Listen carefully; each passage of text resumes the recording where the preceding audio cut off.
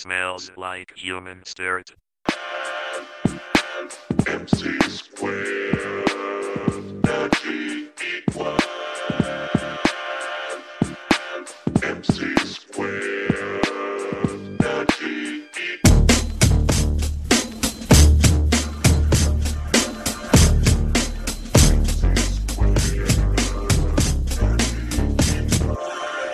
Yeah. Let's go.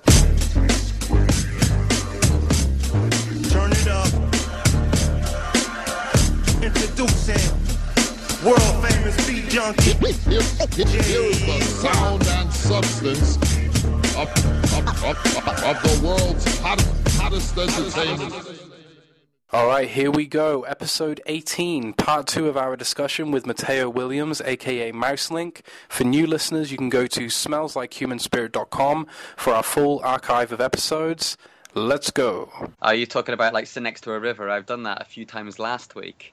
And I was just thinking, like, the Dalai Lama, one of his advices is try and spend at least an hour a day on your own. Just turn everything off, just be on your own.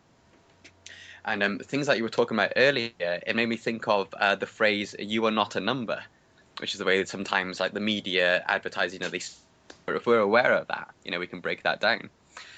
Mateo, on your How to Forget You're a Human Being, and there's a video for anyone that's listening, search for it on Google, YouTube, it'll be the top link, How to Forget You're a Human Being. You are not a number is a good phrase, but Mateo, you say, but you are, and you bring the Fibonacci sequence into that brilliantly. Could you explain that a little bit for us? Yeah, well, I guess where I would start is that we see reoccurring patterns in the universe. I think it's really interesting with like Mars Curiosity rover that landed right now, that if you look at photos of the landscape on Mars, it really doesn't look any different than, a desert here on Earth. You see the same patterns. And I think that what that says to me is that the forces that make reality possible are evenly distributed throughout the universe, that we see the same patterns over and over again. I've just been fascinated with Fibonacci for some time. He was an Italian monk, and he was he was a mathematician, and I'm not an expert on Fibonacci, but by any means, I've just have been interested in his ideas. And his idea was that we see the same mathematical patterns over and over again throughout nature. And he started with a math problem for his students where he was talking about the multiplication of rabbits in their breeding habits. And he came up with this series, which is famously, now referred to as the Fibonacci sequence, where it is a sequence of increasing values, but also increasing complexity. And to me, it kind of is related to the whole idea of fractals and these just mathematics in nature. And that if you take a look at the Fibonacci sequence and other types of shapes that can be derived from it, such as the spiral that's naturally referred to as, thought of as the Fibonacci sequence, or what's often referred to as the golden rectangle, because it's formed from the ratio of any two numbers in the Fibonacci sequence have the same ratio to one another. And if you take that ratio, you form this rectangle that can be seen throughout not only things, but also just things like ancient architecture and art and those ratios we see in things like the bones in our bodies, and we see that sequence of numbers in all sorts of spirals. The most famous example is the Nautilus shell, but also things like pine cones and ferns. And I just think it's fascinating. You can look at a tree and think. In fact, I use this analogy when I talk about this a mundane subject, seemingly, as search engine optimization, because I try to get people to look at the internet through this same lens. The idea that if you look, I look at the distribution of information in much the same structure as I would see it in a tree, where in the trunk of a tree you have this big conduit. It's essentially a large bandwidth. It's where all of the information or energy is flowing. And then as that flows out into a tree and it breaks down into more and more segments, and you could look at that, you could look at the way the tree branches break down through the Fibonacci sequence, that you see that the detail becomes finer and finer and finer and finer. And in the same way that the Fibonacci numbers become larger and larger, in a way they're becoming more detailed.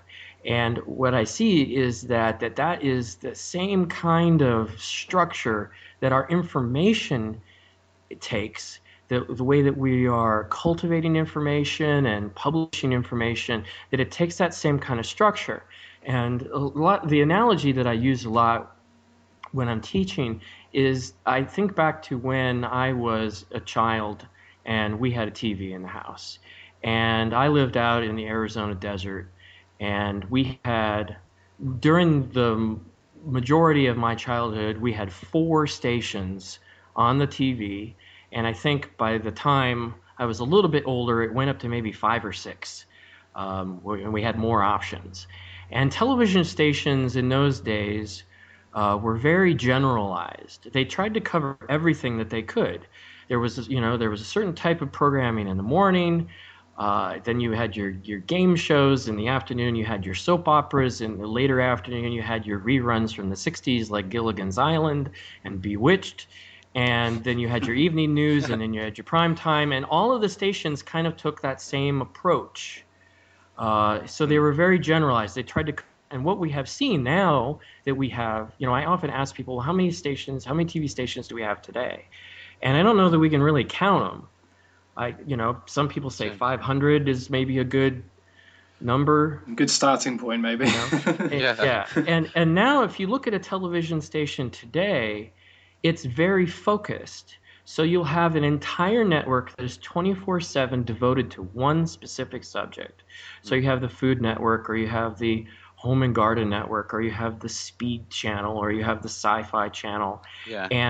And they're, and so what happens is, and if you look at any kind of information, I think, if you look at magazines, if you look at things like blogs, that they have become more and more and more specific as we increase the amount of bandwidth that we have. The amount of information specialization forms into these little tiny micro niches, which is where I see like the tiny little, buds on the end of the tree. So yeah, I think that if it makes sense to me that if the same kinds of patterns form things like river deltas and trees and pine cones, that it makes sense to me that as a natural part of that system, and I see humans as a part of that system, that I see that what we are creating as, if you look at cities, they're like fractals in the way that they break down into the same pattern can be seen over and over and over again in a city, but they get smaller and smaller as you get down into neighborhoods and blocks and whatnot. So it's like we are creating the same sorts of patterns that we have come from. Yeah. And I think that I just find it interesting just to theorize about, and it's just fun to talk about. But I think that it can also provide meaning as far as understanding the world and understanding information and what we're doing and what our world is becoming. Well, Matteo, do you think you could say that it is like the underlying mathematical code of the universe? Is that stretching it a bit? Yeah, I think that, I don't know what that is. I think that's like the grand unification theory or something right there. There was this movie that I need to see again that I saw some years ago called Pi. Are you guys familiar with that? It was this little black and white indie film that a guy made. I'm not, unfortunately. It was about this mathematician who had discovered that there was this kind of ancient code that was being protected by this this group of, I think it was like fundamentalist, like Hasidic Jews, who had discovered that the actual, like it was actually, I believe from the story, like the name of God was actually this like underlying like grand unification mathematical formula that kind of explained everything. Cool. And that if people only understood this, they would be able to predict, anything. You'd be able to predict the stock market, and so on. So it's kind of like his story of kind of like stumbling into this idea and then getting, persecuted and pursued because he's discovered the secret. Well, do you think? I mean, like, maybe some people would suggest that ancient civilizations maybe had a kind of understanding of this. I mean, you mentioned about the ancient structures, like the pyramids and certain temples, in Greek civilization. Do you think they had a certain amount of understanding based on their structures and on how the stars worked? They must have understood this Fibonacci sequence. I don't know. I think that there were definitely astronomers and architects that were involved in ancient times that were able to figure out things about the world that I don't think even with the access to knowledge that we have today, I don't know that I would be able to figure out things like I remember Carl Sagan talking about in an episode of Cosmos how this ancient scientist had basically figured out the circumference of the world because of the way because of the way two shadows were cast a certain number of miles apart. That's amazing. And I just think that's fascinating. Crazy. So it's all there. I mean, like I said, the Fibonacci sequence. I mean, I'm not sure if we mentioned it, but it's like, say, 1 + 1 is 2, 2 + 1 is 3, 3 + 2 is 5, 5 + 3 is 8. It's like that, isn't it? Yeah, the Fibonacci sequence it starts with 1, and you simply it starts with 1 and you add 1. So you get 2. And then what you do from that point forward is you just keep adding the two last numbers of the sequence to get the next number. So then you get 1 + 2 = 3, and then you get 5, and you get 8 and 13, and so on from there, and it just keeps getting higher and higher. Yeah. And this was answer for the way that rabbits multiplied. Yeah, I remember you saying in the video, How to Forget You're a Human Being. To me it just looks like the underlying mathematical code of the universe, but then that's probably me just trying to simplify something which is impossible to simplify. Well, I guess the idea with How to Forget You're a Human Being is that for me, I come from a religious and a very moralistic kind of background that I grew up with. And I have gone through my own personal evolution in my life where a lot of my personal beliefs and philosophy have changed. And I have come to a point where I look at all of this with kind of a cold and what I think is an objective eye.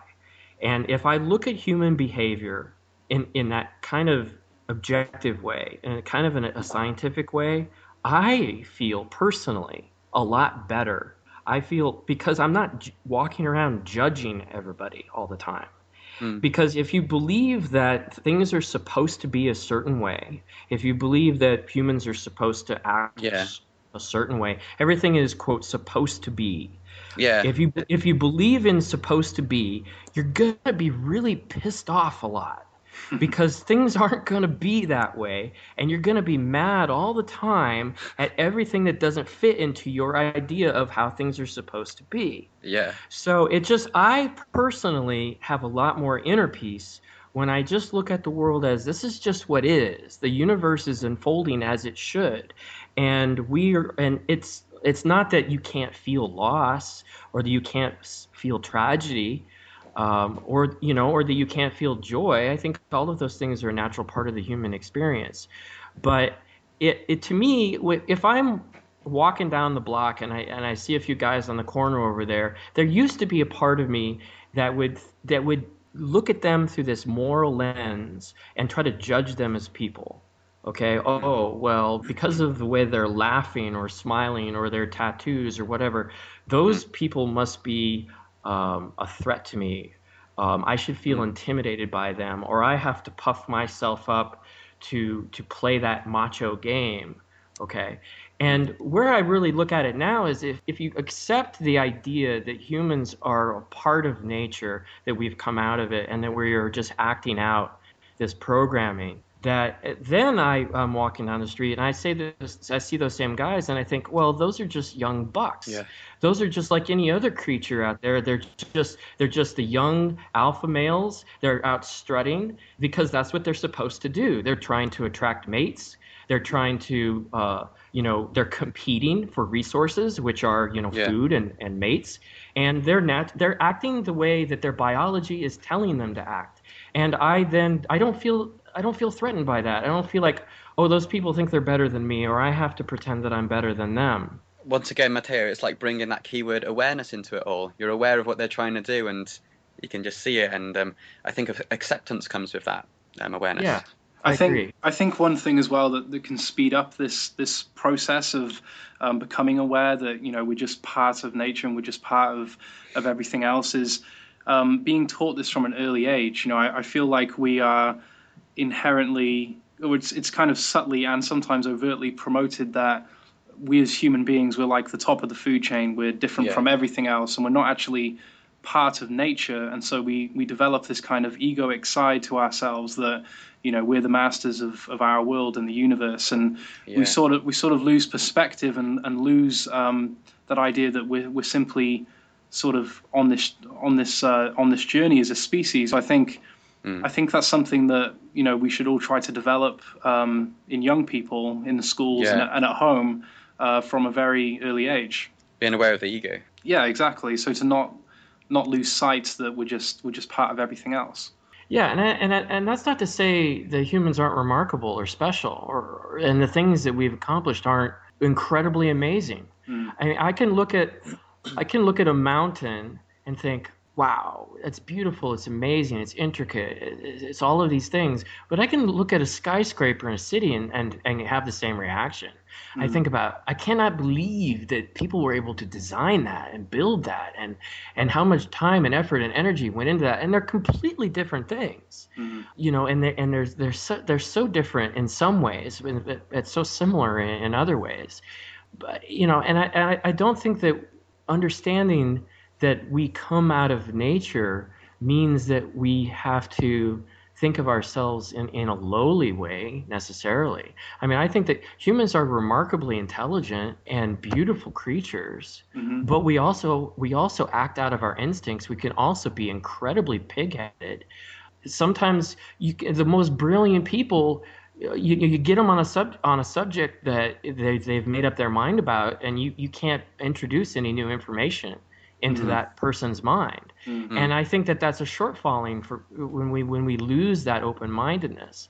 Everybody's smart about something, and everybody's really stupid about something too. I mean, there's really brilliant people that I know that don't know how to drive a car worth beans. Or no good with their personal finances, or they just don't have, like, they dress in a frumpy way, or whatever it is. It's just like we all have things that we're good at, we all have things that are important to us, and then we all have our shortfallings as well. And to me, if you accept that idea that we kind of all have kind of been created in that way, I mean, to what it speaks to me personally is that's where I get an idea of compassion from. Because if you go back to the notion of things are supposed to be a certain way, and you don't fall into my idea of that certain way, the result that I tend to see overwhelmingly in most people is hatred. Yeah, you end up policing that person's expression of uniqueness, don't you? In that. That's right. You don't fit. You don't fit how we say it's supposed to be, or you don't fit what I believe is the correct, way of doing something. And therefore, I'm going to try to correct you, or I'm going to be mad at you, or I'm going to hate you. Put in a box. And the ultimate expression of that is destruction.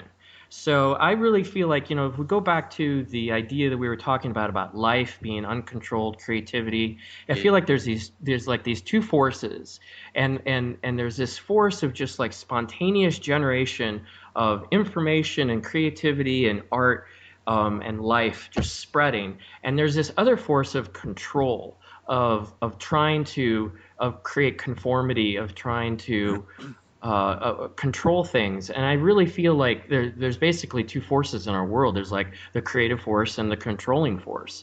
And unfortunately, I really believe that none of this can't. I don't know that this is unfortunate. Let me erase that word. I feel that none of this can really be controlled. That's happening. We can't really control what's happening with our technology. We can't really control what we're all doing as a species. Our planet is out of control. I think people are trying to control it.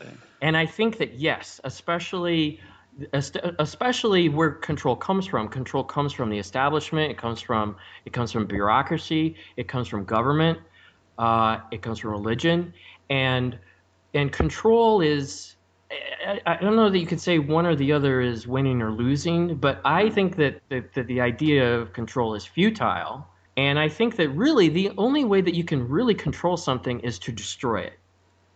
Then you've got control over it. So that's why I think that the controlling force is about war, and it ultimately is about death.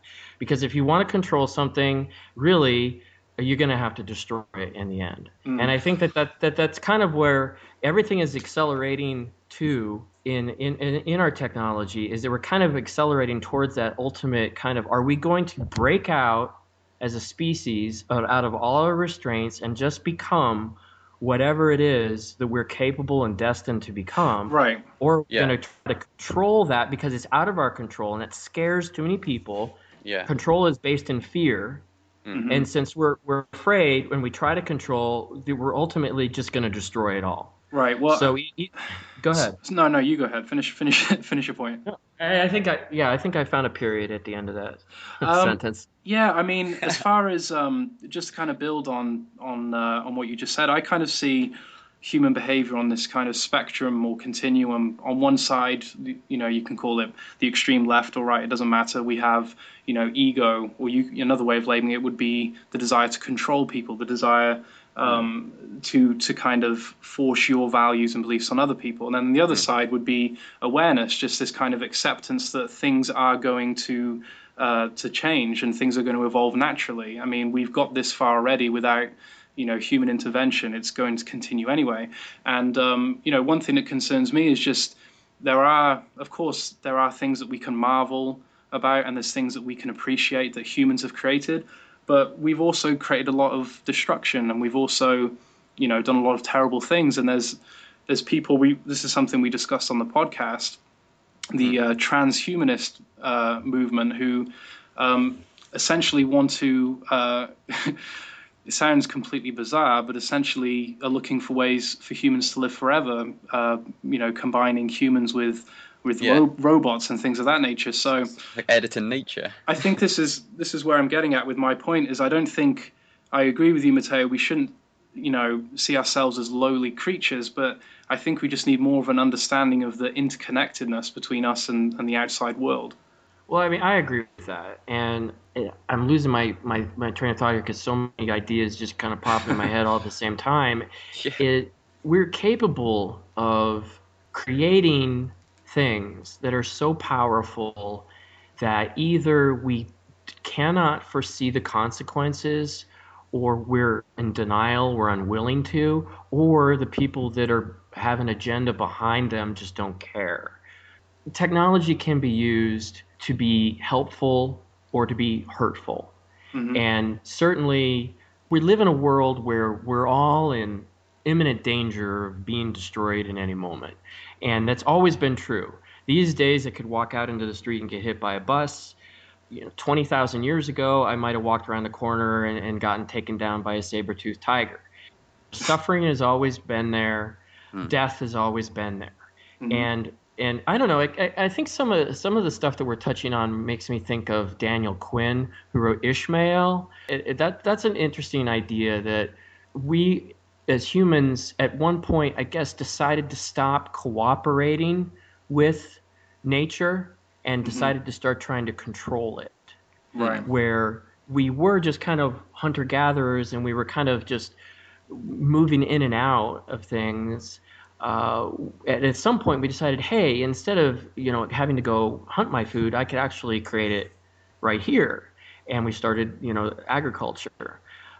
So if you follow the stuff that I talk about online at all, I'm very vocal in my opposition to the developments of companies like Monsanto, Cool. because I believe that we are. It's like, to me, it's like Kurt Vonnegut, Ice Nine. It's Cat's Cradle. It's like, I just foresee us just wiping ourselves out, kind of, oops, inadvertently, like, oh, we created this other super corn, yada yada, and then it ends up like destroying all of the pollen on the planet, or all of the bees, or we end up killing the oceans, or we develop a kind of nanotechnology that ends up, self-replicating and basically eating everything. And I just, because I think in those terms of what if and speculating about the future, I see that those are possibilities as well. But I may have I have a personal desire that the human race, flourish and spread into the stars, and that we are fulfilled, wonderful, beings of creativity, but I could see us just as easily being a transitional species.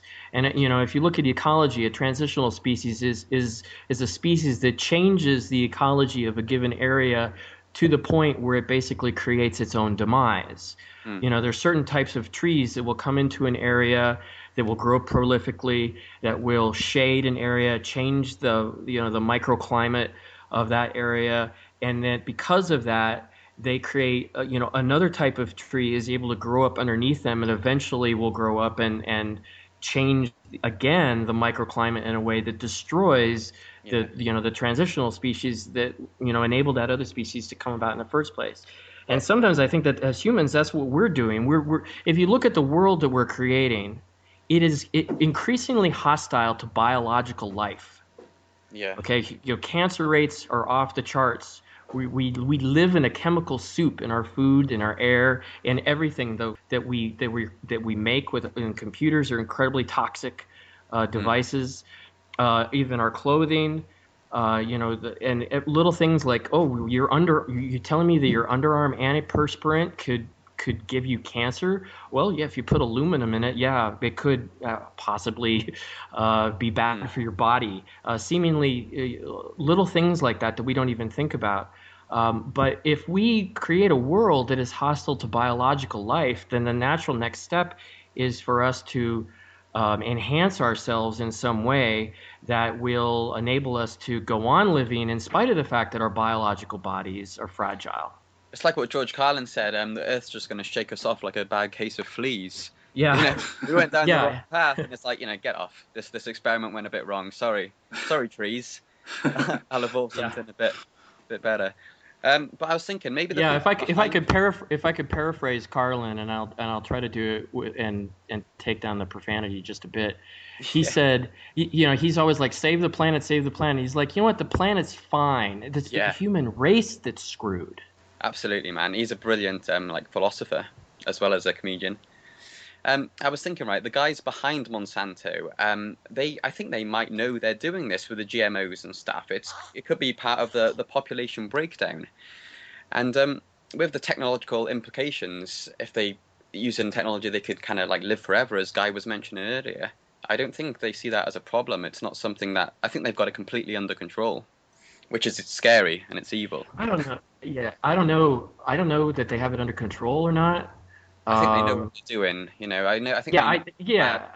I agree with that. I think that they have an awareness of what they're doing and the implications of what they're doing, and it's weird, wild stuff to think about. But when you start thinking about the ways that genetic engineering allows you to create foods that match up with insecticides and different things like that, and the fact that molecular biologists are looking at DNA and specific treatments for specific people, where there's talk of them being able to essentially patent your genetic code. Yeah. once they've decoded it, so that when you go in to get a treatment, they're going to have a treatment that can be specifically sequenced to your own genetic structure, but then you're going to have to pay for it. Of course. Because if you don't, I mean, they own the patent on what they created. Right. So I just start thinking about things like, will that mean that we're only able to eat certain kinds of food? I mean, what's going to happen to the world when you can't eat organic food because your body won't allow it, because you have to eat the Monsanto food? It's mad, isn't Just it? stuff like that, I'm just speculating. It's mad. Well, talking about control, finally, I'll just this is the last question, just quickly now. Some conspiracy theorists, they've talked about certain layouts of street plans in certain cities. For instance, Washington D.C. with pentagrams in the street and the Star of David maybe in a pyramid, and they say they might have been mapped out on purpose. Going back to the Fibonacci sequence and the universe and energy. Have you come across this before about how they might be manipulating the Earth's energy grid maybe in the layout of buildings and street plans? I haven't really delved into that specifically. That sounds like what was that Nicolas Cage, the Nicolas Cage movie where he was trying to find the secret code on the back of the Declaration of Independence. I don't really know. I mean, I find stuff like that to be fascinating. The whole Masonic idea and whatnot. And I don't know too much about it, but that's stuff that I'm interested in. And as far as these ancient patterns go, I like to learn, and I don't poo-poo ideas because I'm unfamiliar with them or because they sound wacky. Sometimes really wacky ideas turn out to be true. Sometimes they're just highly entertaining. And I don't, I don't specifically know anything about that, but that sounds like an interesting subject worth a little bit more investigation. It is, man. There's some just theorists that they think it's kind of hacking into this underlying mathematical code and putting certain things in certain places, and they speculate maybe that's what the ancients did. But then again, that's a different time and a different place. That might be something for another day. That's it, yeah. Well, just to wrap us up here, Matteo, first of all, thank you so much for your time today. I know me and James have really enjoyed this talk with you. I'd just like to give you the final word, really, just to kind of surmise everything that we've spoken about today, and also perhaps direct the listeners to where they can find out more about you on the web. Yeah, to begin with the second part, I would love to hear from anyone in your audience. I feel like the flagship of my internet media is Twitter at this point, so I am Mouselink, which is Mouselink, pretty much exactly spelled like it sounds. And if you just Google Mouselink, look me up, you will find me all over the place. I have a blog on Tumblr, which is mouselink.tumblr.com, and then if you're into the whole Facebook thing, I do have a presence there, facebook.com/mouselink.biz, B-I-Z. So yeah, definitely would love to and do this again, by the way. Absolutely. I'd love to. I love talking about this kind of stuff. But I don't know. I mean, I feel like to me, I've really embraced the idea of what's the word that I'm looking for? That things are temporary. I think that there's a lot of fear going around in the world. I think there has been for a while. That's nothing new, but it's amplified by our technology. It's amplified by our instantaneous media, and a lot of that amplification is hype, and there's an agenda behind it. And I think that there are certain small events that are sometimes blown gigantically out of proportion to our lives, and we start to feel really fearful about the world around us. And we see that through the way that information spreads through traditional mainstream media, but also through social media. And I think that you have to, look at, if there was a murder in your city today, and which is a tragic event, should you be fearful when you go out to your car that night or when you're walking to the train next morning? Can you put that in the perspective? That's a metropolitan area of 2 million people. So if somebody was shot last night, I really have to look at that in the context of 1 in 2 million. Right.